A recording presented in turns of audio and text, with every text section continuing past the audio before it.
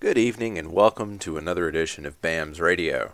With the NFL Draft going on pretty much throughout the entirety of our show, we're going to shift gears a little bit. We're just going to be having a best of BAMS. Drew DeArmond, one of the hosts, was kind enough to share some audio from interviews that he conducted on his show, Morning Talkin' Ball, on 97.7 The Zone in Huntsville. So we're just going to play a few of those. It's not going to be a complete show, but there's still going to be some interesting information out there for Tide fans. The first interview is actually one that Drew conducted with Lars Anderson. He remembered the tornadoes that we just passed the 5-year anniversary, and we'll get going on that. We also have something from Redfish, as well as Averion Hurts, Jalen Hurts' father. So there's plenty to look forward to, and we hope you enjoy it. Let's get rolling with that first interview. We're an honor to be joined by Lars Anderson. Lars, how are you doing this afternoon? Welcome. I'm doing good. Thanks for having me. I appreciate it. This is certainly a difficult day for a lot of people in the South, and I've already reached out this morning to Ashley Mims, Lauren Brown's mother, and we've exchanged text messages, and certainly my thoughts are with her and everyone else whose lives was tragically touched 5 years ago today. Absolutely, Lars. And I wanted to ask you, how have you been affected most by, because, it was such a fascinating book you did, but it was also heart-wrenching, and I know it had to be something that the story needed to be told, but it had to be tough at the same time. How has it affected you personally? Well, I tell this to my students all the time, like, to write with power, you need to write with emotion, and you have to then feel the emotion that your characters are feeling and that the people you are interviewing feeling. And so, for instance, I spent hours and hours with Ashley Mims, recounting her every step of that day and her last conversations with Lauren and going to the morgue and identifying Lauren. And, through that also certainly impacts the writer. And, for weeks and months after the tornadoes went through this part of town or this part of the country, I, like many, was haunted by nightmares of tornadoes, and it's a book that I would never want to do again because it was so gut wrenching to report, and spend a lot of time with Shannon Brown as well, and just the honesty of Shannon and Ashley in particular is really what I think made the book come alive to readers all across the country. And when I was writing it, I didn't want it to be a regional book. It's not a regional book. This is a national book, and in a lot of ways it's been a global book because after the publication, I heard from people as far away as Japan, Central America, South America, just how they were touched by the stories that were in the book, and most specifically story of Lauren Brown. Yeah, and that story was amazing, and the way you were able to recount it in such detail. And Hannah Stevens is with me, Lars. She was a freshman at that time when the storms hit, and it had a deep effect on her. And I know she's wanted to have a conversation with you as well. How are you doing today? I'm doing good. Good to hear from you. You too. I think, looking back, like you said, you had nightmares that haunted you. And I'd be honest, I still do. I think the biggest thing for me today still is when the tornado sirens go off. It's like you watch it on TV and it doesn't, your mind kind of doesn't register. Because if you remember correctly with me, there was a few little tornado outbreaks, I'd call her, like tornadoes that happened before 4/27. I believe one was April 15th and hit south of Skyland Boulevard. And that was one of the ones that people just kind of blew off. And I think that one of my personal biggest regrets was not taking that storm seriously enough. Kind of like, you heard all on Weather Channel and James Spann saying it's going to be a huge tornado outbreak, but I think that was the biggest thing for me is not taking it seriously enough, and that's something that I really do take care of today is just making sure that myself, my family, my friends were all aware of what's going on. Can you relate to that? Yeah, absolutely. On April 27th, the first fatality was in Cahaba Heights here in Birmingham where I live, and at the time I wasn't married. I didn't know my future wife, but we now live in a house that was 4 houses down from where the gentleman lost his life in Cahaba Heights. Wow. And a huge oak tree was deposited in our backyard. And so, I mean, it's very personal to me. And at the time, I was an adjunct professor at Alabama. I was teaching one sports writing class. And so as I'm watching the horrific images of the tornado go through Tuscaloosa, I'm frantically calling, texting, tweeting at my students to make sure they're okay. And all of them were, but, you know, all of them were so deeply scarred. And for a lot of young people in particular, it was their first time they ever had to deal with the emotions surrounding death and widespread destruction.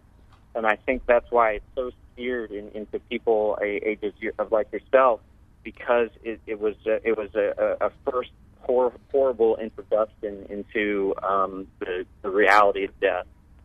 Yeah, I mean, I agree 100% with that. You know, like, after the tornado, I remember that on campus, the power went out and the phone lines were down, and there was really no way to communicate with people. And my parents lived in Fultondale, which the tornado ended up going there, and so, you know, we couldn't communicate to each other. And also, I was on the rowing team at the time, and I couldn't get in contact with my coach. There was just a lot of chaos. And I mean, I remember feeling the emotions of the unknown. Like, that's what scared me the most, is not knowing if my friends were okay, if my family was okay, if, you know, my teammates were alive, because a lot of them were on 15th Street, and that's honestly where I was heading that night, because my athletic trainer at the time, we were having a baby shower for her that night on 15th Street, and I was worried that I was not going to be safe on campus in a dormitory, that I wanted to go to 15th Street, but my RA would not let me out the building, thank goodness.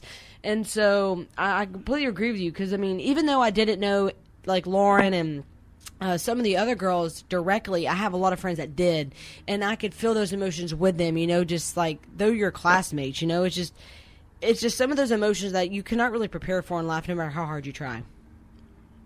Yeah, and for me, you know, when something traumatic like that happens sort of right in front of you as a writer, you want to figure out how to write about it. And I was at Sports Illustrated, and I just, you know, at first it didn't strike me as a sports story. It's a human story. But upon, you know, more reflection, more thinking about it, I knew I could figure out a way to work it into the pages of SI, and I ended up writing a 8-page cover story on it. And what I did was I took just several different anecdotes of several different stories of athletes and put them into a longer narrative.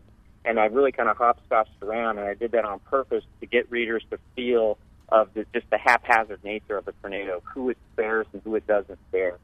And that then we ended up putting Javier Arenas on the cover. Mm-hmm. And that issue ended up being the highest-selling issue in the country that year, behind Swimsuit, of course. But I think that just shows you, again, the nationwide impact that this had on people, and just to see the images of the tornado going so close to the most iconic structure in the state, Bryant-Denny Stadium. I think it just scared people to death. And, you know, I was just in Tel Aviv, Israel, working on a story, and somebody on the streets of Tel Aviv, as I was at a coffee shop, started talking to them, and they asked me about that story because they had read it and asked me how Tuscaloosa was doing. And that just amazed me. Again, it's just sort of the power of the pen, and also just how this event was seen by the entire world. And Lars, I wanted to kind of talk about Carson Tinker a little bit. What a story he has been. He's built a solid NFL career with the Jacksonville Jaguars. Of course, now he is married to the former Ann Bates, and he has moved on with his life. But he's of course going to always be forever affected by it. And but I think he's been just a fascinating story of someone that's been able to help many other people with how he handled the situation and how he was able to overcome such a tragic loss in his life. Yeah, absolutely. I met with Carson about 2 weeks after the tornado, and you know, he'd just recently gotten out of the hospital, and he was still at that point completely shell-shocked, understandably so. Oh, yes. But I think it was through his honesty, and again, in the honesty of others, that one made the Sports Illustrated story so powerful, and then the book as well. And I'm really happy for Carson. It was difficult for him, I know, but you know, just the fact that he has been able to rebound and reclaim his life and become so successful and become an inspiration to others, I think is really reflects very nicely on his character. And, you mentioned a minute ago about sports, and, I had the pleasure of reading your Sports Illustrated article, and it was amazing. And I think as a student, I can attest for and speak for a lot of students is that year in particular, especially football, softball, like, sports really had a meaning for it. Like, it was different, Like, I remember going to the first game of the season against Kent State, and myself and numerous other students wore our T-Town Never Down shirts, and that year just was special. It was like every sport, every team was playing for a meaning and a reason deeper than just winning a championship. It was about uniting community and hope, and it was cool to see like just what the community could do and like root together for something more than just a sport. Yeah, it's almost hard to remember now, but for a brief moment in time, sort of Nick Saban and Alabama football became America's team. Certainly not America's team anymore, but people from New York to California were pulling for Saban and Alabama because they knew that this was sort of sports at its best, the ability to bring the community together and uplift the community. And that Kent State game was very special because it was the first sort of large-scale community event in which everyone was back together again, and just the sense of we're on our way back to a normal sense of life, normal way of life, and I'll never forget that either. And certainly it was almost like the fates that were just worked in Alabama's favor that season. The way they made it into the national championship game with several upsets late in the year after losing to LSU and look, that season was so magical that a outfit in Hollywood has optioned the book, and they're trying to make a movie out of it. So hopefully we'll be seeing something on the big screen someday. And Lars, I wanted to ask you about that effect that whole situation had on Nick Saban. I know when he came to Alabama, he had never been anywhere more than 5 years. Many wondered how long he would stay in Tuscaloosa. In your opinion, that was ironically do you think that may have played a part in him putting roots down in the community? Now his entire family is pretty much in the Tuscaloosa, Alabama area. And Birmingham area. Do you think that may have played a part in him perhaps ending his career in Tuscaloosa and, of course, now reaching a decade as the head football coach at Alabama? Yeah, absolutely. I think you could make the argument that if that tornado doesn't blow through Tuscaloosa, that Nick Saban still isn't in Tuscaloosa. I think it definitely deepened his roots in the community, and because in those 24, 48 hours after the tornado, he was the person that everyone in the community looked to for leadership, and he was out there. He was very visible. He, right after, on the day after April 28th at daybreak, he met with Thad Turnipseed, his director of operations at the Mount Moore building, and they got in a truck and they put a bunch of waters that were left over from the spring game in the back of the truck, and they went right out into 15th Street in the hardest hit area, and they were stopped at first by a National Guardsman, and then they rolled down the window, and the Guardsman took one look at Saban and waved him through. And then Saban eventually got out of the truck, and he started handing out waters to, at that point, it was search and rescue workers, and also just to the displaced, just people wandering around like zombies, not knowing what to do. And they saw Saban coming around, and just one after the next, people were collapsing into his arms and telling them, that they had lost everything, and in some cases including loved ones, sons and daughters, moms and dads, and that has an effect on someone, and it was like that for him day after day after day, and Nick hasn't always been at ease in these little sort of one-on-one interactions. He's really good in front of a crowd, but he hasn't always been the most comfortable in these interpersonal communication type of situations. And this sort of forced him out of that shell, I believe. And again, the thing that he did best, and it wasn't like any rousing speech, he just listened. He listened and he let people tell their story, and that was so important. And again, I don't think that Nick necessarily would be in Tuscaloosa if that event hadn't happened. I think it sort of made him a little more reflective. It made him put things in perspective. I mean, that was a big, big dose of perspective everyone got on April 27th. Well, Yep. Go ahead, Lars. Go ahead. Oh, no, I was just going to say it's a big dose of perspective, and it also, I can't underestimate the impact it had on Miss Terry as well. You know, that morning, Nick was in his house with his daughter, who is a sorority sister of Ashley Harrison, Carson's girlfriend, who was missing, and the sorority sisters were, you know, doing everything they could to try to locate Ashley at that time. They didn't know that she had already been picked up and was in a morgue. Oh. And so, I mean, Nick saw that like first thing in the morning at like 4:30 when he got up. And so he knew, you know, how bad it was. And then right when he went into sort of crossed the railroad tracks there and went into the path of the tornado, you know, he'd never seen anything like it. President Obama, when he came, he remarked he's never seen anything like this, and Obama's seen a bunch, you know. And it was really and just a side note about Obama's trip. You know, before he got on Air Force One from Washington to come down to Tuscaloosa, he gave the order to kill bin Laden. And so, really, you could argue his presidency was hanging in the balance. That for his next term was hanging in the balance with that mission that he had just ordered. And yet, Obama was, and forget about politics, what your politics are. Obama was so good at, again, interacting with people and comforting people and just being a leader. And he was able to do that. And this is what great politicians can do. They can compartmentalize. He was able to do all that knowing that the most important military operation of his presidency was taking place. You know, and speaking of people coming to Tuscaloosa, I think in that moment, you know, when I was down there just trying to help any way you could, because, you know, to be honest, when you were down there the first few days right after it happened, I wanted to help, but we were told you can't. They're still in like we're still looking for people. You know, they really couldn't start doing any type of hand labor work.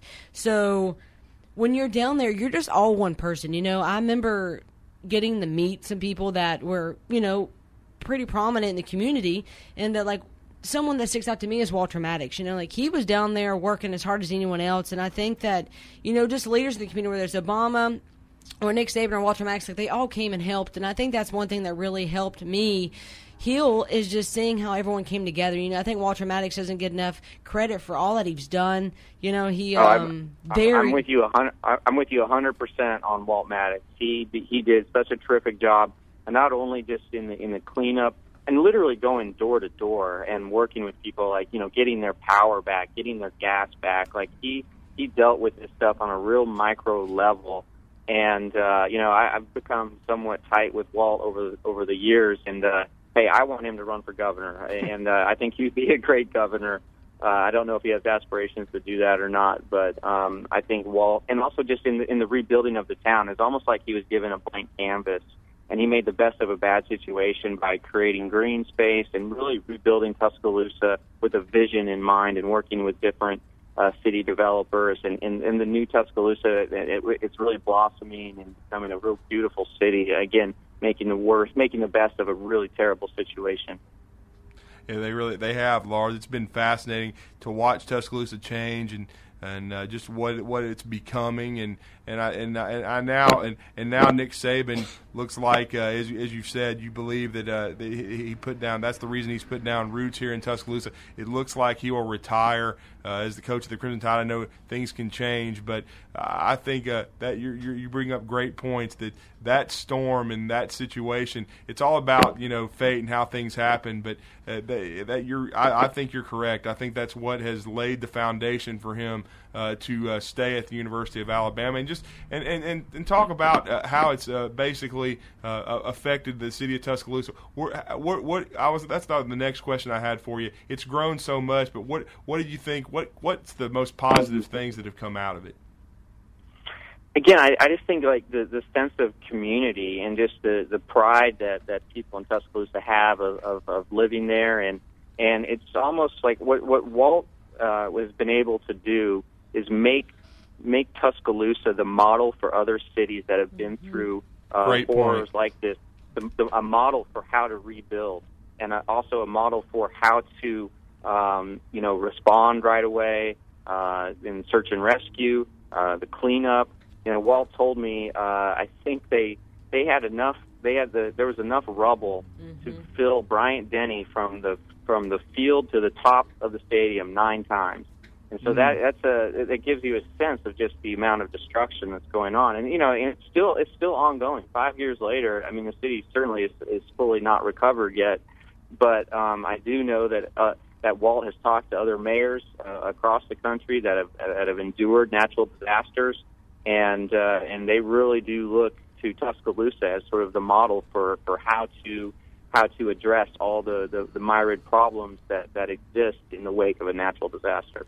I completely agree with your statement how people have just modeled after Tuscaloosa, because I remember several tornadoes in Oklahoma, and I remember people even making comments just like in articles and stuff saying like, hey, like we saw how the country can respond, and people even outpoured. They said, hey, we helped in Tuscaloosa, and even like I helped with a tornado recovery in Kimberly, Alabama, when they had a really big tornado run through there, just because I saw firsthand what it was like when people came and helped, and how that really inspired me to want to help other people. And so that's going off the next point.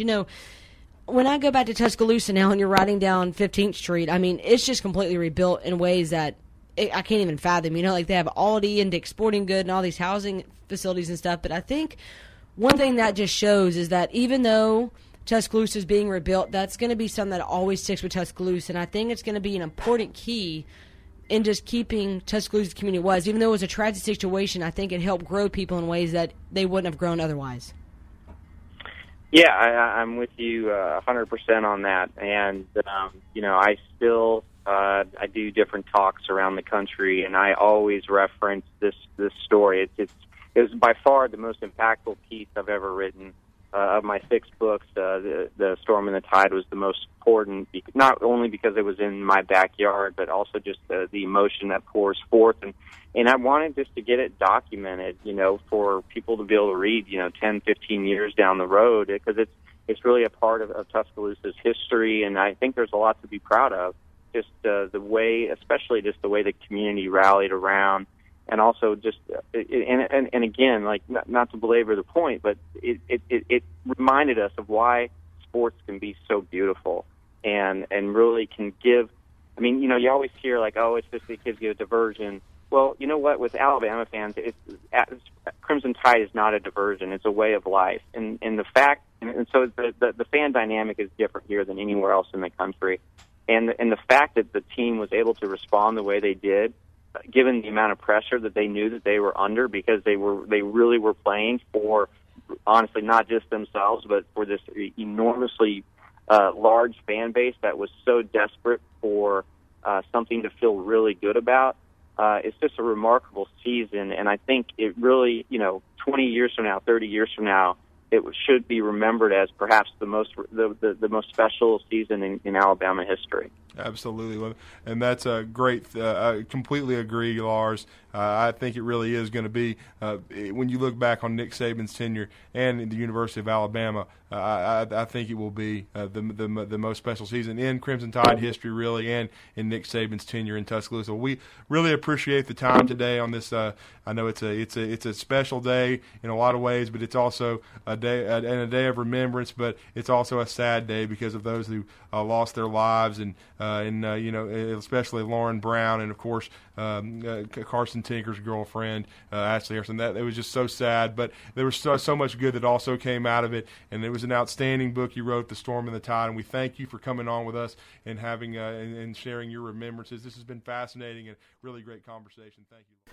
Our next interview during this special BAMS radio while the draft is going on is actually going to be from Averion Hurts, Jalen Hurts' father. He'll provide a little insight into his son and what he sees for the Alabama football team coming up soon. Coach Hurts, how are you doing this morning, sir?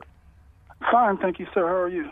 Doing well, and I want to thank you for joining us again and taking the time out of your busy schedule. And I wanted to see if I was correct here. Did you just finish your 10th season at Channel View?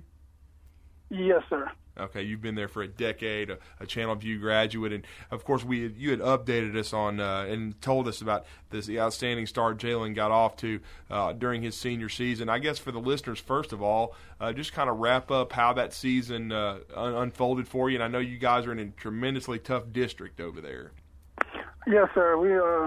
We're in a district with the eventual 6A Division I state champion, so it's a pretty tough district, and each week is a dogfight, very competitive, and our kids play hard. And that was actually one of the games that we let get away, but they're a great team, but we played well. But we had a good run. We made the playoffs for the first time in over 20 years, so that was a great deal, and it was our goal coming in. And so we were just fortunate to be able to achieve it. We didn't get to, play as long because we ran into some teams that really had some good players. And, we had a rough outing, but, we were able to get there and, compete. Absolutely, Coach. And what you may not have them in front of you exactly, but what kind of year overall did you feel like Jalen had for you? He had a really good year. We had to rely on him a little more than we really wanted to in the run game. Mm-hmm. Some people kind of, it was misleading. I think he had 1,300 and some yards rushing, but it was a case where, we had a young running back that was still feeling his way, and so he actually, had to shoulder that load for us at times. And, it was a deal where all we cared about was winning. And that's all he cared about, so we didn't really care how we did it. And then throwing the football, we know he can do that. I mean, he did that for multiple seasons under your guidance and did it well. What kind of year did you feel like he had through the air? We didn't throw quite as much. Between him and the running back, we had a lot more rushing. Mm-hmm. He still threw for over 2,300 yards, but and it was around 60-something percentage. I can't think of exactly the number. Yes, sir. But he had a good year. I think it was 29 touchdowns passing or so. And so, considering, there are a lot of games early on that he didn't play that much in, and, we were trying to save him for district, and there were some games that we were fortunate to get out early and didn't need him. So we didn't ask him to do much. But, he did a great job. Him and, his teammates did a great job this year.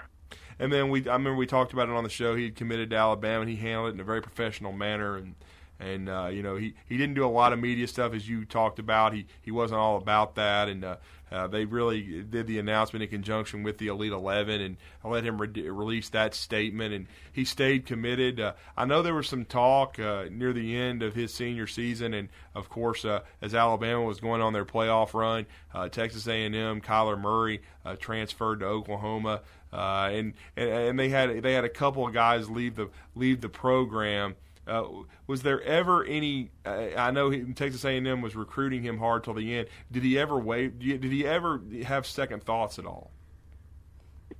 No. He,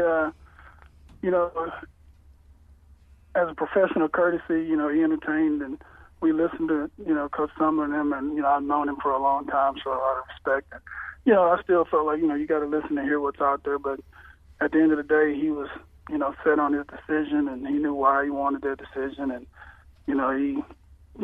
as I've told people, he understood what the word commitment meant. And originally when we decided, when he said he was ready to commit, my deal was, when you do it, you need to make sure this is where you want to go. And, stick with it once you do it. And so that's what he did. He never wavered.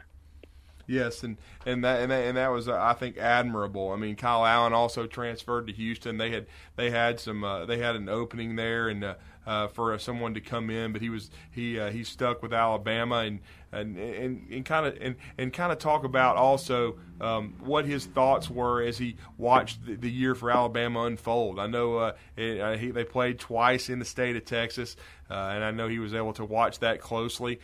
What was his thoughts on what he saw as from his perspective as before he transitioned to join the program? I mean, he just, watched it as a fan. He, of course, he's probably more critical. And we really didn't just talk about it. We just enjoyed watching the games in person. And, he followed them. And, of course, he was pulling for him. And, I'd imagine it's a great feeling when, you're going to a school and they're having a lot of success. And you just hope it continues when you get there. And, for people that might not necessarily know the story of Jalen, just kind of talk about what in particular did stick out to him about Alabama that other programs didn't have, or that he saw in Alabama that he didn't see in other programs. Well, a big thing that stuck out to him was the, tradition, of course, but, the structure of, everything there academically and the support system, and then plus the athletic stuff. And so he just felt that, that was the perfect fit. And, Coach, then he transitioned to early enrollment at Alabama and really was praised from the start as he helped them prepare to face the Michigan State in the college football playoff. And then, of course, Clemson. I think he played a crucial role on the scout team, kind of imitating Deshaun Watson. But just kind of talk about what his first thoughts were as he transitioned into the program and joined it at the end of the journey to the championship. It's a deal where, he had the opportunity to go there and participate in practice. And, we really didn't know exactly, if they really let him practice or how much. And, they kind of felt that he might have been able to give them something, a different look. And, fortunately he was able to do that. It's a blessing that, he was able to just step in and go. Of course, he didn't understand practice speed and things like that. He just, was treating it more like, I guess, a real game. And I guess he ended up giving them a good picture, from my understanding. Yeah, and that really had to help him get ready for spring football to get used to the speed of the game. Did you think that, or I guess I should say, how do you think that really helped him? Yes, sir. No, yeah, the one thing about that 1 week, it allowed him to learn the speed of the game, and he was, kind of live, so he got kind of banged around. And so when he got in the spring, of course, quarterbacks were not as live. They were, really not live. But, of course, every now and again, some of them, hit the ground. But, he got to learn the speed of the game, so that put him ahead of the curve, I think, as for going into spring, as opposed to, showing up first spring practice saying, dang, this is fast. He's already seen some of it. I had my dad as a coach in numerous sports over the years growing up, and I know that when I went into the next level, whether it be in high school or even in college, having a coach I connect to in kind of the same way was very important for me. Just talk about what Jalen has said about his connection with Lane Kiffin and/or Nick Saban, and just kind of how that's helped him propel so far here at his career at Alabama.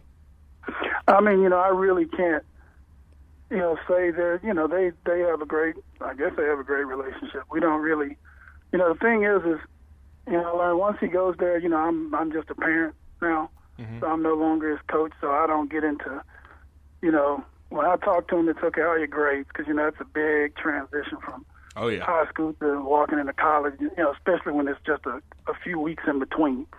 And so, they're building their relationship, They have light moments. Of course, they have a lot of teachable, coachable moments. But, from what I know, everything's going well. I'm not the parent to call and check on him and see how he's doing with the coaches and that kind of deal. I call and, he and I talk, sometimes. Usually we text. And, it's kind of a deal where, he's kind of a, I always use the phrase, he's a different kid, and he's very independent. Of course, when you go off to school, you get homesick a little bit, so he needed spring break. And so it was a good deal for him to get recharged, I guess. And so, he's down there, and, the coaches are taking care of him, and he's building a lot of relationships with the players on and off the field, and so he's adjusting well. And then, Coach, he transitioned pretty well into the spring. I mean, from the start, he performed well and made some plays in the scrimmages, and you heard good things about the way he was performing. I know you were able to go down to the coaches' clinic and get to see some of that yourself. Just, I guess, talk about generally how you felt like he transitioned and how he performed in his early days as an Alabama quarterback. I can't.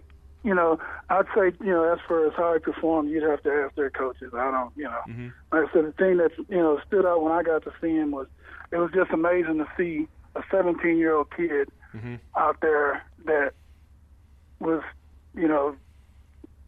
as he was performing, it looked like the same kid that played for me. I'll say his demeanor. Right. You know, he's a laid back kid. You know, he doesn't get rattled. He doesn't show a lot of emotion. So you're not gonna, you know, see that he's down. He's just even keel.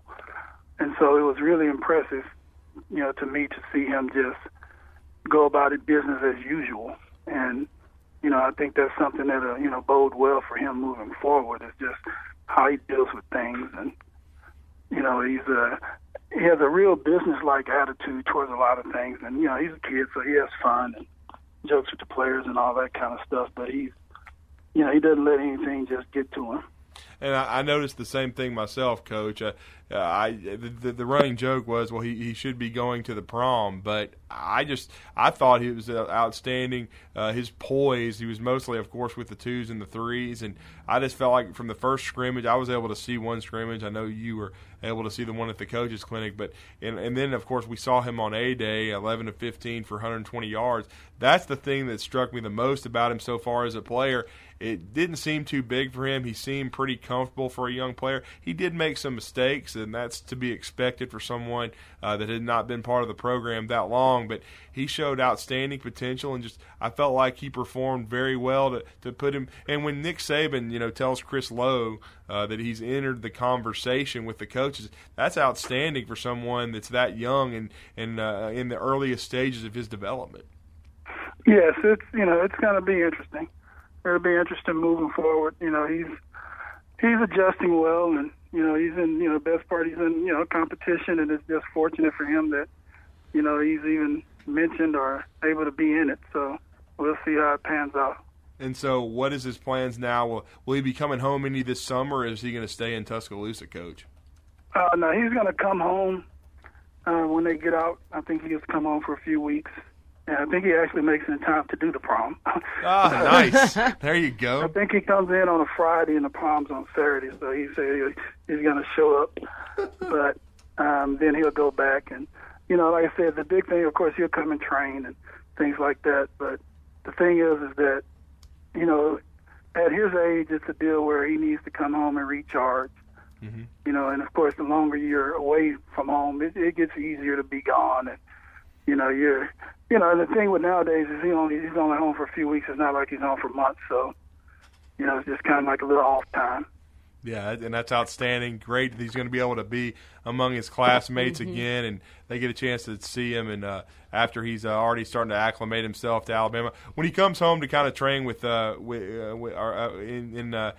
you coaches, are you involved in that at all, or has he got some people that he works out with? You know, he has some people that he works out with, so you know he'll get some work in, and so you know we're not, you know, I'll just leave it at that. Yeah, absolutely. He's definitely going to come home and work. That's just what he does. Mm-hmm. He definitely has an outstanding work ethic, and he had an outstanding career for your program, Coach, and it looks like he has a very bright future, and that's a great credit to you and your coaching staff. I know sometimes it can be a difficult situation coaching your son, but you did an outstanding job, obviously. Thank you very much. And Thank you very much. We enjoyed having him. Absolutely. Well, Coach, we appreciate the time today. We know it's been very busy for you, and we wish Jalen nothing but the best. I will say this, he's made quite an impression on everybody in the state of Alabama. They've been buzzing about him. That was Averion Hurts, father of Jalen Hurts. Just 2 more interviews this show, but we're going to hear from William Redfish Barger, and then I'm just going to go straight into an interview with Scott Wright, who's talking about a little bit of the NFL draft. William, how are you doing this afternoon? Welcome. Doing great, guys. How about y'all? Doing well, and William Hannah Stevens is with me, and this is the first time we were able to talk with you since the A-Day game. We talked to Averion Hurts. Very interesting conversation in hour number 2, William, and he gave a little bit of insight into Jalen and what he's the transition he's had to the University of Alabama. He feels like that he's been extremely poised, and I think the most poignant thing he said in our conversation was when he watched him at the coaches clinic for the second scrimmage. He said it was just like, even though he was only 17 years old, he said, I think the thing that made him the proudest was it was like watching him, as he said, it was like watching him play for me. He felt like he was at ease and performed on a big stage. Yeah, and I think, you know, we talked about this on BAMS last week, Drew, that, if you just got to see the A-Day game, I think most people would walk away from that and say, well, maybe Blake Barnett needs to be, in consideration for the starting job coming out of spring practice. Well, if all he had done was what you saw in the A-Day game, that would be the case. But, the two scrimmages prior to that weren't pretty at all. And I think that's, why in my mind, the way I've got the quarterbacks ranked coming out of spring practice is, Cooper Bateman 1 and Jalen Hurts 2. Mainly because I thought those were the two guys that were the most consistent throughout those three spring scrimmages. And I think that's the amazing thing about Jalen Hurts is, for all the people that were excited about what they saw of him on TV, a couple Saturdays ago, that's exactly the same performance that he had the two scrimmages prior.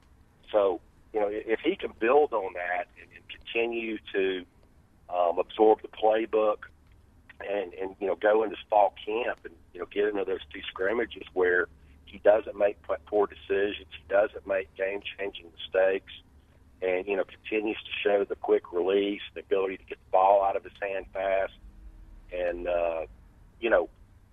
stay in that conversation. I think, for the first time since Nick Saban's been at Alabama, you might have a true freshman quarterback actually in serious consideration for the starting job. And that's significant. I mean, it's never really happened at Alabama, and it would be kind of mind-boggling, but I got to give you credit and several people that I talked to in the recruiting process last year that I watched film of Hurts, but you guys really kind of broke it down and followed his progress closely. Most everyone by the end of his senior season, before he enrolled early, he went from almost a sort of an unknown guy early in the summer to, of course, going to the Elite 11 to being the top-rated dual-threat quarterback in America by the end of his senior season. And many have predicted that he would make an early impact at Alabama as far as with his skill set, and that's been the case.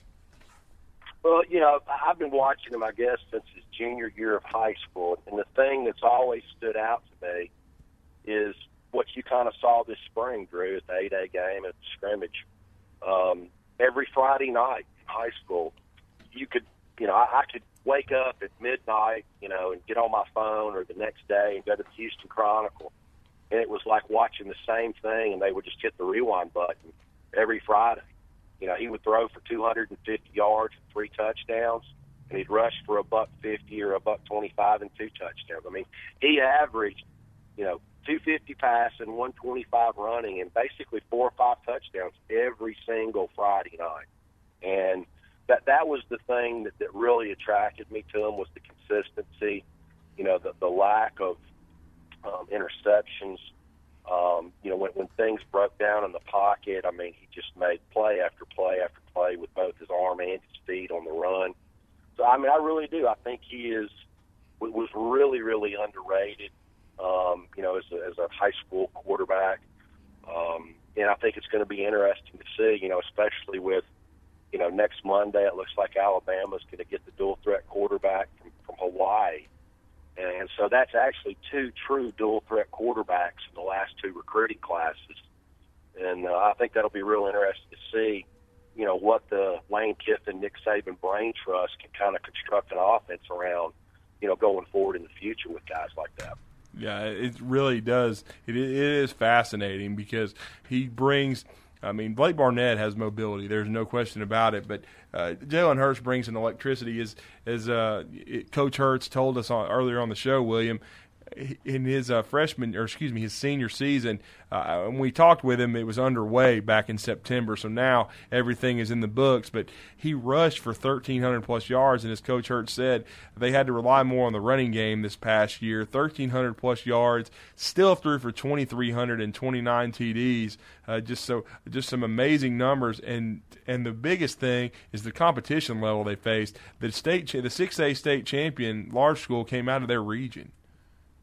Yeah, well, I don't care what the classification is. If you see a kid that's playing, Metro Houston, Texas high school football, it's legit competition. And, that's the thing. I mean, when you start looking at his career numbers, 55 or somewhere between 51 and 55 touchdowns as a senior, that quote, balance of what he was able to do running the football versus throwing it in the air. The thing that we talked about this before on the show, I kind of thought that, Nick Saban and Lane Kiffin missed the boat, 2 years in a row, not really having that package. If you go back to when AJ was the starter as a senior in 2013, and, you had TJ Yeldon and those big running backs. And I just, I thought to myself, why not let Blake Sims and Kenyon Drake just give them a package? When the game's out of hand halfway through the fourth quarter, you send them in and say, guess what, Blake? We don't care if it's 3rd and 12. Don't throw a pass. You run zone read, every single play. Let them get good at it. Let them get a rhythm. It accomplishes a couple of things. It gives a backup quarterback and a backup running back game experience. It gets them off the bench, gets them happy with some quality playing time. But the biggest thing is it gives opposing defensive coordinators a 360-degree different facet offensively, to have to scheme for on a week-to-week basis. And, maybe worst-case scenario, that's what they'll come up with this year, for Jalen Hurts. Maybe he'll have a package if he, ends up not being the starter, and odds are he's probably not going to be based on the track record of Nick Saban. But maybe they'll come up where they give him that package, where he comes in and runs zone read in certain situations. Yeah, it would be interesting to see if they would add that. I mean, you're right. That is the one thing they haven't done, and they really didn't do it under Blake Sims as well. But with Blake Sims in there, except for when the game was out of reach. But I think, but to transition though to running back, because we got your thoughts on the QB situation, and I agree. I think Jalen Hurts should be in the conversation. We know that the spring is not just a day; it is a 3 to 4 week gauntlet, and you go through really 4 weeks, and you have 3 scrimmages. But I thought the statement Damian Harris made, I know it was against the twos, still looked really good on A-Day. We know what Bo Scarborough can do. He didn't do a whole lot against the first-team defense, but I think it was significant, the progress Damian Harris made. Yeah, absolutely, and to kind of build on what you said, I don't think spring practice is just the 3 or 4 weeks of practice. I think spring practice, starts the minute that the off-season program begins in January. You saw a guy that kind of got punished for the actual practices of spring practice and was not allowed to keep his starting job at right guard in Alphonse Taylor. So, it's really a continual thing. It doesn't just start and stop once they put the pads on. They've got that discipline board in the team meeting room, and everything factors in. It's not just who gets the most pluses and minuses in practice or games. You've got to be a good citizen and keep your play clean off the field as well. But, yeah, the running back situation, I totally agree with you. I thought Damian Harris was kind of one of the surprise players, so to speak, of spring practice. I think he was a little bit unprepared last year. Maybe got thrust into, having to play before he was actually ready physically and mentally. Looked a lot more comfortable, a lot more decisive in getting north and south. Very quick. I mean, you saw the pre-spring testing numbers where he ran a 4.440. So, I think him and Bo could be a nice, thunder and lightning combination there. Where things I think are going to get even more interesting, is once B.J. Emmons and Joshua Jacobs hit campus this fall, one of those two guys are going to have to be that third running back, that comes in against some of the lesser equipped opponents on the schedule and gives guys a breather. Both of them may end up being that way. I could see, with Jacobs' electricity, that he has in his legs, he kind of reminds me of a Kenyon Drake, where maybe he could factor in as a true freshman, as kind of a running back, slot wide receiver type guy if they needed him to fill that role. But, I think a lot of people were really worried about the running back situation, going into spring practice. Like a lot of people probably still are. But, just go back over the last 10 years and look at, 2008, Nick Saban utilized the true freshman running back as, his depth in Mark Ingram. 2009, he utilized Trent Richards. 2012, he utilized T.J. Yeldon. So, this isn't something that's new to the program, where Nick Saban's going to the bench with some young guys to come in and provide quality depth at that position. And, William, we have the number one caller to Talking Ball on the Neighbors Wealth Management Hotline. He wanted to ask you a question, and that is B. Rich. Hey, William, I got a quick question for you. Would you give me a name, maybe a guy on offense and a guy on defense, that are on the clock, who you think their window to take the bull by the horn to get some playing time is closing? They need to take the most of this opportunity this offseason. Just a couple of names that you think need to really show out here. Well, I think the obvious one on offense, especially considering he got his degree back in December, would be Dakota Ball. He's already got his degree. He's, bounced around from, a couple of different positions and hasn't really ever factored in. So that would be my guy on offense. The two guys on defense that I would throw out there to you, the first one would be Johnny Dwight, and unfortunately the second one would be Tony Brown. I do think with his latest suspension that's going to spill over into a 6-game suspension into the fall that, he is, quote-unquote, on his ninth, cat life down there in Tuscaloosa. And one more misstep, and he's probably going to get sent back home to Texas. Thanks, William. And, William, I wanted to clarify something, too, what I thought was interesting at the end, because I thought he would switch back in the fall.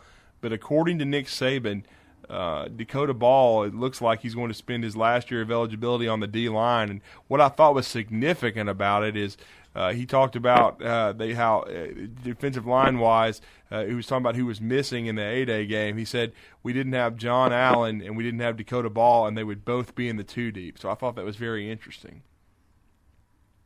Well, the first thing doesn't surprise me when he's talking about John Allen. And, I'll be real interested to see if Dakota Ball's mentioned in that same second group once the freshmen hit campus this summer. Very good point. There's a junior college kid coming in at defensive end named Jamar King, and you've got two of the top interior nose guard defensive tackle types in last year's recruiting cycle, and Kendall Jones and Raekwon Davis, that are both coming in as well. So that's all still to be determined. Once fall practice starts, but we'll have to wait and see. Absolutely. And then I wanted to transition to the offensive line. And in your thoughts, I thought the unit made progress. I really think that even the twos are starting to improve because we saw what Damian Harris was able to do. Of course, I think we both agree Shank Taylor was performing very well with the twos on A-Day, but is likely to be with the ones come fall camp. But kind of just talk about their progress.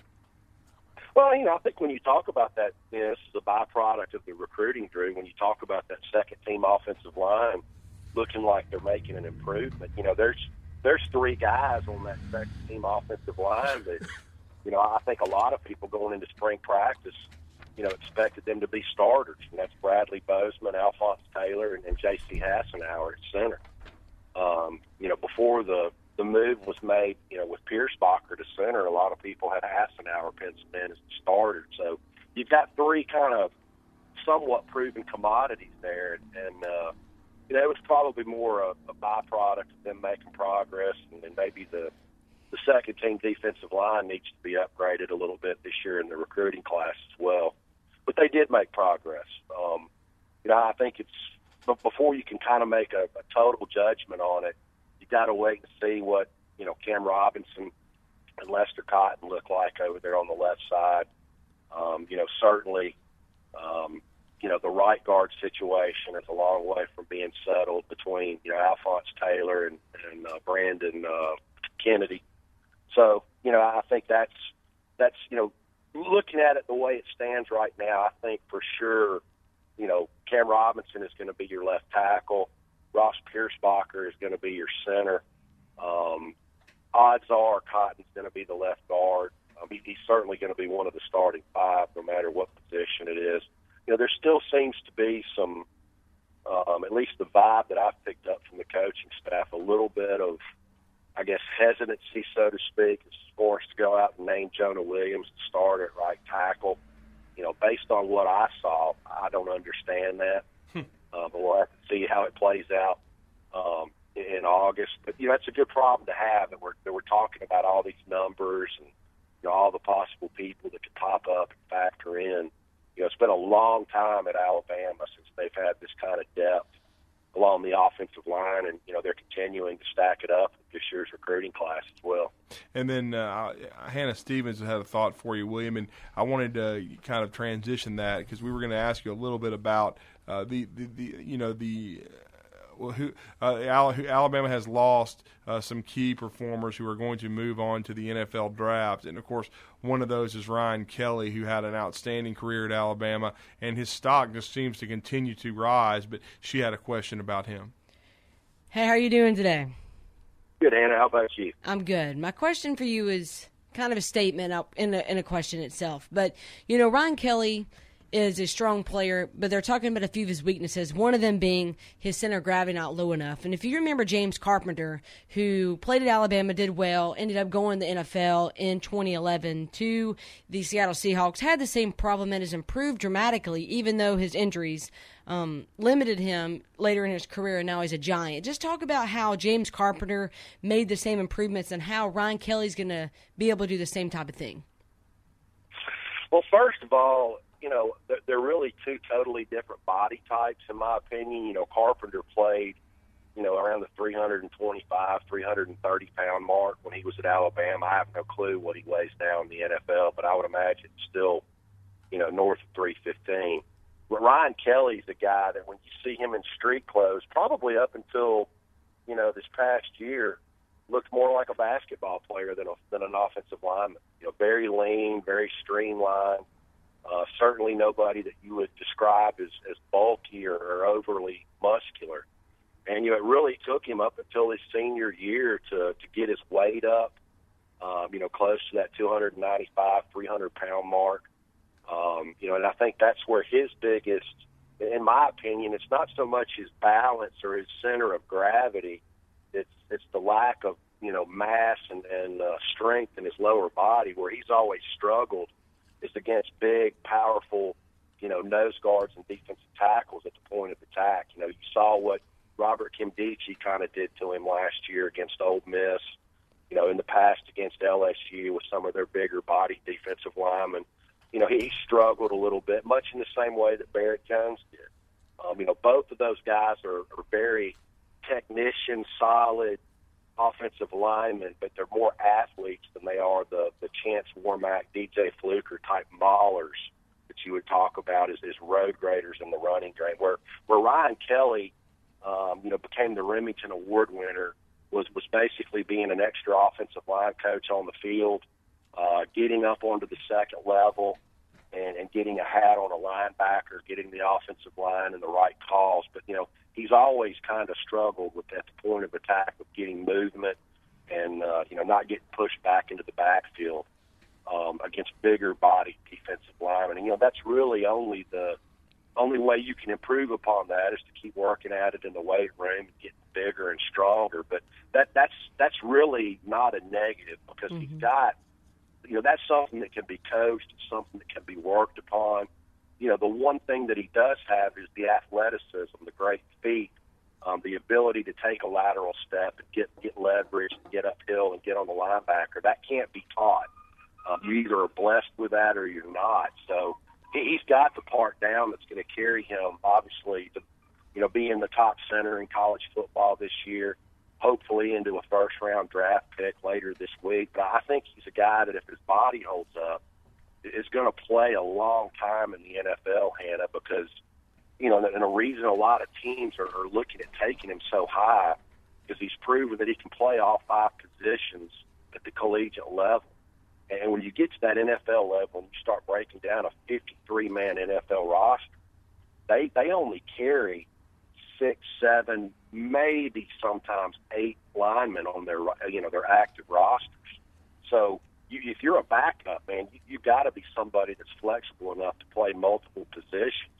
And he's proven that. Not to say that he can't go to the NFL and be a a Pro Bowl center. I do think he's got that type of upside.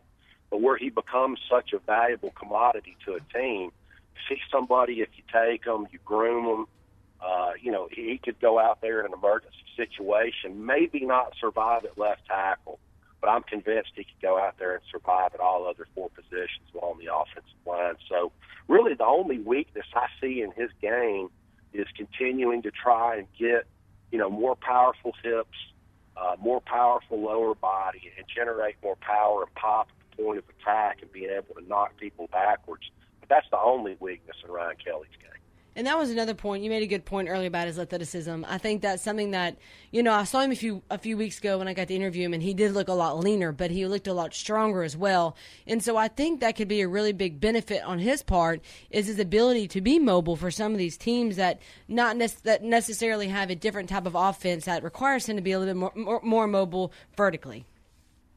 Well, and one thing too, Hannah, he's really going to probably benefit from getting out of the quote-unquote Nick Saban process. As an NFL player, you're not required. I mean, certainly you have to maintain a level of physical fitness, but you're not required to do all the running year-round that Ryan's had to do at Alabama. And he falls under the category of what's called a hard gainer, which means you have a difficult time. You have such a fast metabolism, you have a difficult time gaining and maintaining weight. So I think once he gets out of Tuscaloosa and, gets with a pro team, he's a guy that you could probably see a year from now. He's probably going to weigh 315 pounds, especially if he goes off and, trains with some of these guys. My favorite place to see offensive linemen go, it's where Chance Warmack spends his off seasons. It's where he took his brother Dallas last May. I'm sure he's going to take him out there again this May. Is to the LaBentley Charles Offensive Lineman Performance Center. He's a former Ohio State All-American, former Pro Bowl offensive guard. He's really taken the science of what it takes to, not just be your garden variety offensive lineman at the collegiate and the NFL level, but to be elite. And I really think that Ryan Kelly's got a very, very bright future. And, really when you sit there and you start breaking down somebody's skill set, you check off on the positive side, the negative side. The only thing you have to check is, maybe needs a little bit more lead in his ass. That's about as good as it gets for an offensive lineman. Well, and William, to close out the segment, and it's been outstanding. We've mostly covered offense today. I wanted to cover the final position, and I know you know him very well. That's Mario Cristobal. Based upon what you saw and the intel you got, how do you think his transition has been to helping better develop these tight ends, especially when it comes to the outside running game and the edge running game, and then just being they haven't been the blockers people thought they should be, and the factor in the running game since 2012? Well, first of all, it's not just the tight ends. He's going to be able to focus on the tackles as well, on the offensive tackles as well, but. With there being a coaching change at the tight end position, there's one thing that's been true about football since the beginning of time, and it'll still be there at the end of time. Is a football team and a position group, tends to take on the personality and the mindset of their coach. And Mario is a very aggressive, very high energy guy. This is somebody that's closer to 50 now than he is 40, and he's practicing black belt at Brazilian Jiu-Jitsu. He gets in there and works out with his players. That's one of the reasons they like him so much. And I expect to see, some of that mindset, that aggression, filter down to, guys like O.J. Howard, Hell Hinches. I think he's going to play a real big part in the development of the true freshman Miller Forrestall, who was also one of the surprises of spring practice. I think he's the perfect position coach for a, bring your lunch pail, blue collar guy. I don't want to participate in the partying and the social nonsense of college life. I just want to be an NFL first round draft pick. The true freshman Jonah Williams. I think those two guys are, psychologically matched up about as perfect as a couple can be. So I'm very excited about that. You bring in Brent Key and kind of let him, transition into, one of the deepest parts of the team, the interior of the offensive line. I mean, they're loaded with centers and guards. So, I think it's a great opportunity. It gives Nick Saban another guy on his coaching staff, and Brent Key. You've got two offensive line coaches now. One of them's a former head coach, and the other one was 1 year away from being the next head coach at Central Florida. So that's a pretty envious position to be in. And looking around the landscape of college football, I don't see another Power 5 program, that has that type of experience, that type of recruiting prowess at that position that Brent Key and Mario Cristobal does. So just another area that kind of separates Alabama from the rest of the pack. Really does. And just an outstanding segment again, William. I really appreciate the insight, and I agree with those sentiments. I think the move was outstanding to bring Brent Key in to give some new energy and enthusiasm, and take Mario to let Mario concentrate on the offensive tackles, and also and help more to develop those tight ends and become more physical factors on the edge. Great insight, great information as always. We thank you for joining Talking Ball today. We always enjoy you being part of the show, and Hannah and I really have enjoyed the segment this afternoon. Appreciate it. I enjoyed it too, Drew. Hannah, I'll talk to y'all soon, okay? Thank you. Thank you, William. We really appreciate the time. That's William Redfish Barger, former Alabama offensive lineman, always very close to the program. Love his insight and his opinions. We wanted to talk a little draft too. Outstanding stuff on Ryan Kelly. Nice job there, Hannah, with getting him to kind of talk about and expand on why he thinks Ryan Kelly could be an outstanding pro. And I was just thinking about this before we go to break. Nick Saban has had first-round draft picks now. If Ryan Kelly goes as a first-round center, you're almost running out of positions that he has not, and it's pretty much coming down to quarterback, kicker, and punter because Ryan Kelly would be a first-round pick at center. We've already talked about Chance Warmack. He was the top 10 pick at guard. T.J. Fluker, Andre Smith, James Carpenter. You'll see Cam Robinson. There's going to be multiple first-round offensive tackles already at this position. And then O.J. Howard at tight end, could he join the parade next year? If Mario Cristobal can further develop him as a blocker, then O.J. Could join the train as a tight end. If that happens, if you check off center and tight end, pretty much, as we said, it's just going to be quarterback and the kicker and the punter, because multiple running backs in the first round as always. It's with Trent Richardson, Mark Ingram, who've been outstanding. Honestly, I think Derrick Henry should be, but that will play itself out later. Amari Cooper, Julio Jones at wide receiver, just a myriad of safeties and corners and linebackers, defensive linemen. But what a resume as Nick Saban continues to churn it out. They will end up, in my opinion, with at least 3 first-rounders come Thursday, maybe 4. I think there's a really good chance for 4, and it's going to be another outstanding infomercial for the University of Alabama. We're going to go on a break on Talking Ball. When we come back, our final segment of a quick 3 hours. Scott, how are you doing, sir? I'm doing excellent. Thanks for having me. Absolutely, Scott. And this has been an intriguing several weeks leading up to this process. Now the top 2 picks have been traded, as we know. The Los Angeles Rams and the Philadelphia Eagles are on the clock. Still looking like the 2 quarterbacks are going to come off the board with the top 2 picks, which is, of course, going to be a good thing for Lee Steinberg's client, Paxton Lynch from Memphis. Probably means he's going to be pushed up the board. But I guess the real question is, what do you, in your mind right now, what do you see the San Diego Chargers doing with a 3rd pick? Because it looks like if you had my speculation is I think that Jared Goff's going to go to the Rams with the 1st pick, and then Carson Wentz to the Eagles. Do you agree with that, or are you hearing other things? Yep, I agree with that. And on the Paxton Lynch thing, too, and I think he should get pushed up. I think he should go number 8 to the Cleveland Browns, but I don't think he will. I think it's a lot of smoke being blown, and I think his agent is doing a very good job of getting his client's name out there, but I think he's going to be available for the Jets at 20. I don't know who's going to take him ahead of them. Even though the Browns should, I really don't think they're going to go that route. I think they're going to try to get maybe a guy like Connor Cook a little bit later, and then there's a gap of teams that really don't need a quarterback. Maybe the Buffalo Bills, but if I'm the Jets, I don't fight. I don't think I'm going to trade. If the Browns pass, I'm just going to hold tight and wait for Paxton Lynch to fall to me. But San Diego Chargers, I think it's the common wisdom has been offensive tackle, and now they're going to have a chance at Laramie Tunsil. But I don't know that they view that as much of a priority as we do from the outside. They've already committed to a couple of blockers on the outside, and they're getting healthy. That injuries were the source of a lot of their troubles last year. So I think they're going to go defense with that pick. And I'm working on my final mock draft today now, and I'm kind of trying to decide between either Jalen Ramsey, a defensive back from Florida State, and DeForest Buckner, the defensive end from Oregon. I'm leaning Ramsey, though. I just don't know how they can pass on him.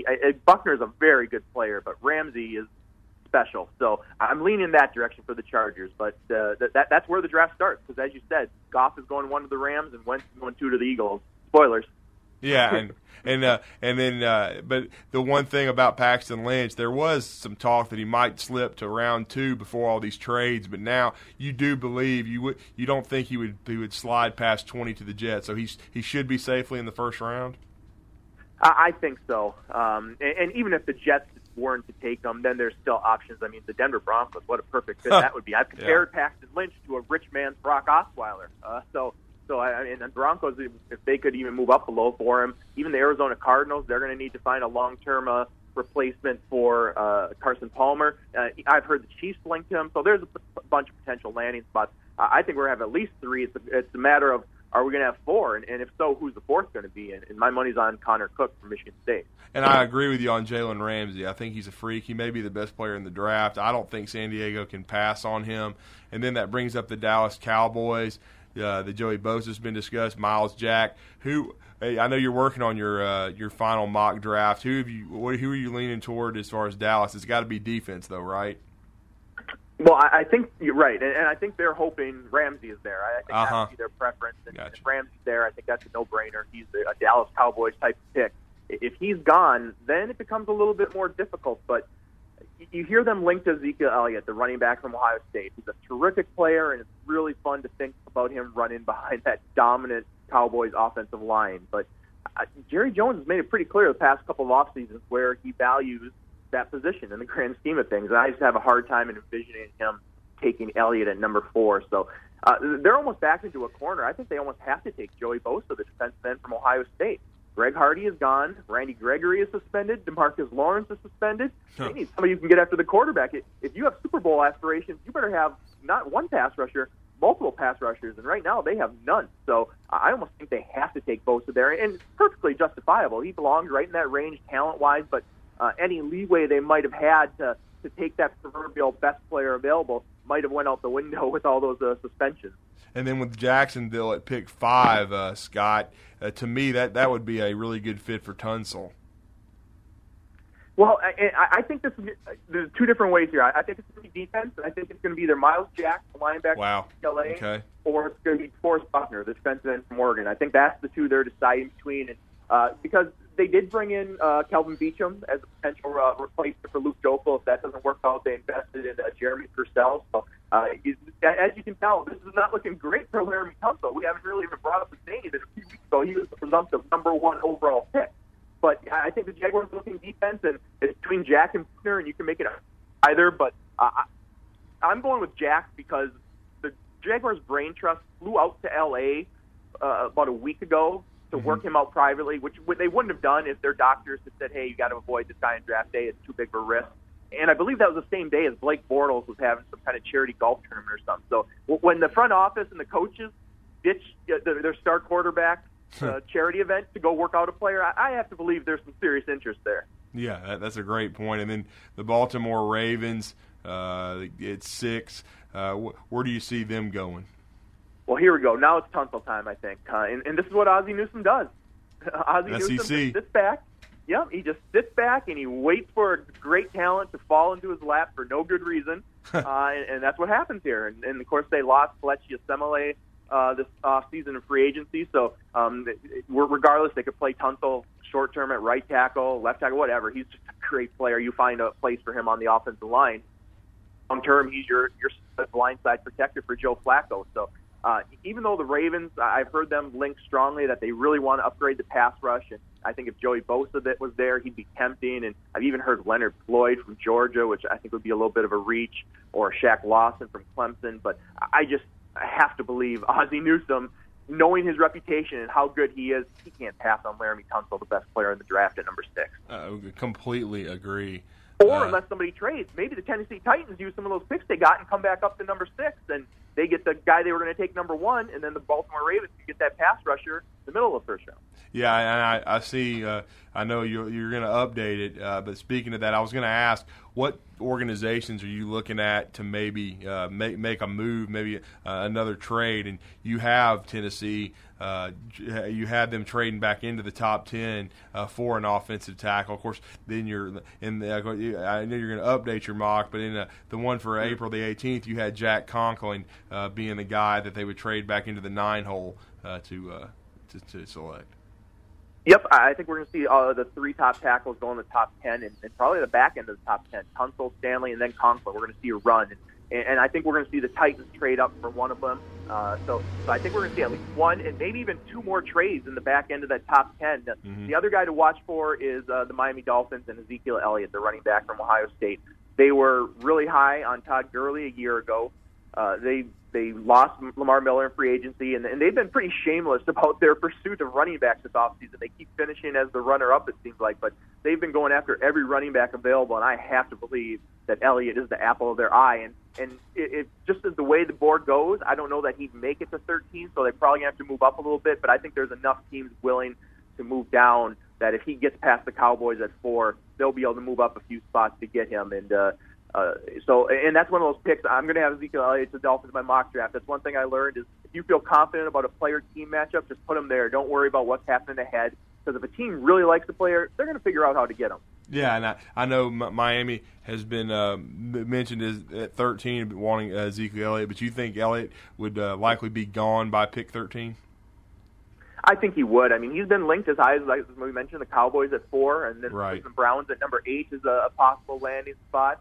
The Giants at 10, the Bears at 11 reportedly really like him, and of course John Fox is kind of had a thing for running backs when he was in Carolina. He used first-round picks on D'Angelo Williams, Jonathan Stewart during his tenure there. So, and then the Dolphins. So yeah, I think there's just too many possibilities. Not to mention the danger of another team trading up. Maybe the Oakland Raiders at 14 tried to trade up for him too. So. Ezekiel Elliott, it's kind of amazing how far we've come with running backs, where a few years ago we were wondering, well, gee, are we ever going to see a running back in that top 10 to 15 again? So now we're having teams talking about trading up to get one. Yeah, and Todd Gurley had a lot to do with that and the success he's had with the Rams after going, I believe, 10th overall last year. But Scott, what about the Cleveland Browns? What are they going to do? What do you project them to do? Because they've traded down. You talked about Paxton Lynch, but you don't think they're going to go with him. They're an interesting case. I mean, as you said, they could think about Ezekiel Elliott, but really there's a lot of unknowns to me with what the direction they may go. Yeah, and honestly, that might be the number one storyline of this NFL draft for me, is just to see what this new Browns regime is going to prioritize in the draft. What type of players, what's their type, because it is such an unorthodox strategy, bringing someone over from Major League Baseball. They're going to be at the forefront of the analytics movement in the NFL, so it's just absolutely fascinating to me. And their trade down from number 2, I'm kind of withholding judgment on that until I see which quarterback they end up with, because ultimately, that's all that matters. They could take all these picks they got and draft a future Hall of Famer with every one of them. If they don't find a quarterback, it's not going to matter. And that sounds like an exaggeration, but it really isn't. I mean, look at J.J. Watt. You can't get any better of a player than him, and he can't advance in the playoffs because he doesn't have a quarterback. So it's just that's the most important thing. So. And I think the Browns are going to try to move down again. I think they're going to continue to try to stockpile picks, and then I won't be surprised to see them move back into the first round for maybe Connor Cook from Michigan State. So right now they're picking at 8. I guess I'll be surprised if they end up picking at number 8 when all is said and done. I think they're going to move down a little bit further yet. And who they're going to take, I think that's anybody's best guess. I mean, if they stay at number 8, everyone kind of agrees there's about 8 players in this draft, a consensus. So you take whoever's left if they're truly going best player available. But I wouldn't be shocked to see them take an offensive tackle, maybe Ronnie Stanley from Notre Dame, because Joe Thomas he's still an asset. And this might be the time to trade him. You could still maybe get a first-round pick out of Joe Thomas and replace him with somebody younger and cheaper. And Scott, Hannah Stevens is with me today on Talking Ball, and I know she had a question about the draft. How are you doing today? Excellent, Hannah. Okay, so I'm going to try to stretch your mind a little bit. You know, everyone's talking about the Seattle Seahawks. You know, they lost Marshawn Lynch. And I know they haven't used a first-round pick since 2012 when they got Bruce Irvin. But my question is this. Let's say Ezekiel Elliott is taken first few picks, and that leaves, of course, Derrick Henry. And I know the Seattle Seahawks need offensive linemen. Even some people are projected that they even pick Ryan Kelly from Alabama. But what would the chances of them actually picking Derrick Henry to be a running back for them in the first round? Normally I would say, yeah, that's exactly right. But Thomas Rawls showed so much potential and ability while replacing Marshawn Lynch when he was hurt last year. He ran for almost 1,000 yards and on, I think, less than 150 carries. I think they feel comfortable with him. At least I think they'll maybe bring in a running back at some point, but it'll probably be beyond the first round. But something to watch out for the Seahawks. You mentioned that desperate need they have along the offensive line. They lost their left tackle, and they were already kind of in dire straits up front before losing Russell Okung. So I wouldn't be surprised if the Browns take offensive tackle earlier, like I mentioned, maybe Ronnie Stanley. Mm-hmm. Don't be shocked if they try to trade Joe Thomas to the Seattle Seahawks for that first-round pick. And the Seahawks have been shown a willingness to deal first-round picks for established players. Percy Harvin, Jimmy Graham. They could really shore up that left tackle position for the short term with Joe Thomas, and then the Browns get another first-round pick and kind of start over in their rebuilding movement. So I think that's something to watch out for, because where Seattle is picking at 26, I don't think the value is going to be great along the offensive line. They're kind of in no man's land there. So I think they're going to be willing to move either up or down. And Scott, that's a fascinating scenario if that happened, because Joe Thomas has been mentioned in some trade talks, and him going to Seattle, they, as you said, they pulled the trigger on the Jimmy Graham deal last year. That would be really, really interesting. But I wanted to ask you about Derrick Henry to kind of expand on it. There have been some reports in the last couple of days that he could even slide to round 3. Where do you have him projected right now? I think he's going to be a second-round pick, and there's a chance he could sneak into the back end of round 1. And I've kind of struggled with him, and I think other evaluators have as well, because he's just such a freak at that position. It's just hard to fit him into a modern NFL offense. You have to go back to players who've been retired for a half a decade or more for comparisons. And he could end up being a complete bust, or he could end up being one of the 10 best players to come out of this draft. That wouldn't surprise me. I mean, he's I call him the unicorn, because I don't know. He's like a mystical figure. He's just a physical freak the way he is built, and I'm not exactly sure how he's going to fit in a pro offense today. But if you're a physical team that wants to pound the ball, I can't think of a better option. The place I'd like to see him is maybe the Dallas Cowboys at the top of the second round at number 34, or maybe a little further down, Oakland Raiders. The Miami Dolphins can't get Ezekiel Elliott. Maybe he ends up there. So I think in the early to mid part of that second round, there's a lot of potential fits. And ultimately, I think he's a top 50 pick. Yeah, that seems to be what most people are talking about. But I wanted to ask also about Ryan Kelly, because Hannah brought up about him. There's been a lot of speculation about him going in the first round. Travis Frederick was the last center from Wisconsin to go to the Dallas Cowboys in round 1. Does it really look like that's going to happen for Ryan Kelly? It really does. I've even heard talk as high as the top 20 overall. That would be a little rich for me. I believe in my final rankings, I haven't checked in somewhere in the mid-30s. So very much a fringe late first, early second rounder. And from what I hear, he is going to go in the first round. And I've even heard maybe the Seahawks take him to shore up that offensive line and kind of build from the interior rather than reaching for a tackle. They can get the best center. Otherwise, I think the Arizona Cardinals could be a potential fit. They took a guard in the top 10 overall a few years ago, so they have been shown a willingness to invest on interior blockers, and maybe somebody trades up for them. The Jacksonville Jaguars, they're kind of they're at 38, but they've been looking for a center for years. Maybe they try to move up a little bit to get him. He's a pretty popular guy right now. He's going to have a lot of suitors, and I'll be surprised if he escapes the first round. I mean, he's a guy I haven't got to the end of the first round mapping out my final mock draft, but he's definitely a player I'm going to make a point to get in there.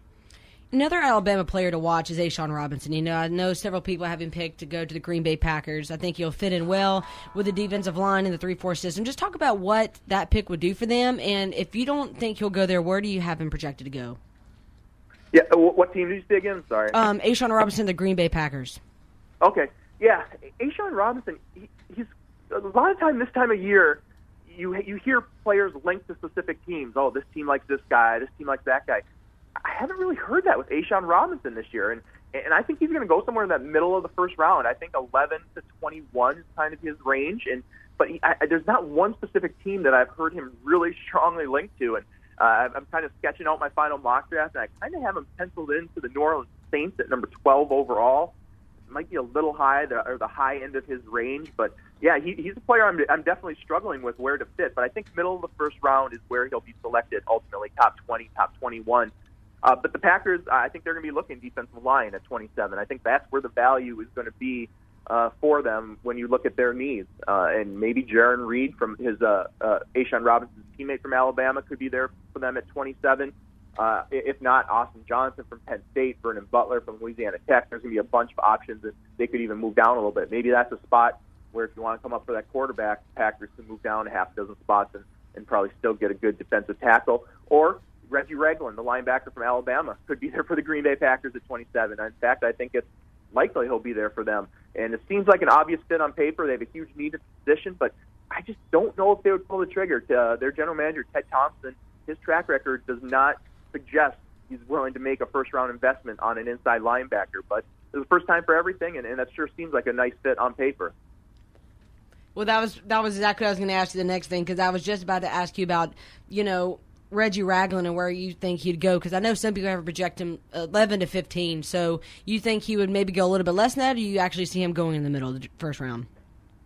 Yeah, and his best case scenario, I think, would be the Oakland Raiders at 14. But and it's nothing against him as a player. I think he's a legitimate top 25 overall player in this draft. It's just a product of the type of player he is. He's more of a physical, in-the-box player rather than one of these rangy Miles Jack type linebackers that teams are looking for these days.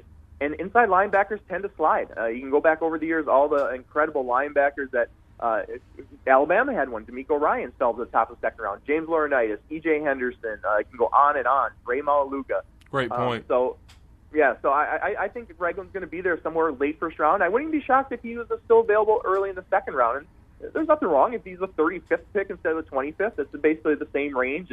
And when you get to that point, it really is just coming down to team needs. There's so little difference between being a late first to an early to mid second rounder. It just comes down to team needs and the priorities, the draft order a lot of times. So even if Ragland slides a little bit, it doesn't make him any less of a player. It's just the reality of his situation for the type of player he is and the value teams place on inside back.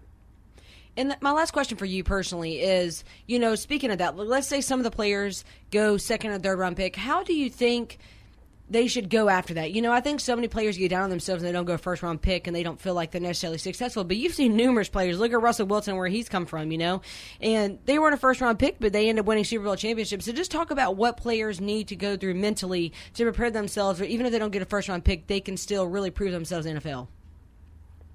Yeah, absolutely. No doubt about it. There's no shame in being a second or third round pick. That's a huge honor. If you're a top 100 pick, the team has made a huge investment in you, and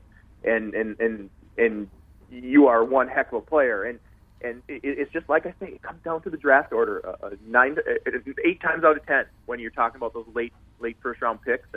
And going through, I've been doing this for a lot of years, and one thing I've learned is everyone thinks they're going to be a first round pick, and everyone thinks they're going to run a 4.4. So I always think about players who have the unrealistic expectations of these next few days, and I feel for them because I've had experiences where parents are telling me, he's going to be a 5th-round pick. This team's showing interest in him in a 3rd, and it's like you don't have the heart to tell him he's going to be a priority free agent. But history has shown it doesn't matter how you come into the league; it's what you do once you get there. And that's a cliche, but it absolutely is true. Whether you're 1st, 2nd, 3rd, 4th, 5th, 6th, 7th-round pick, you're a priority free agent. If you're working in a convenience store for a year between, you had every kind of story.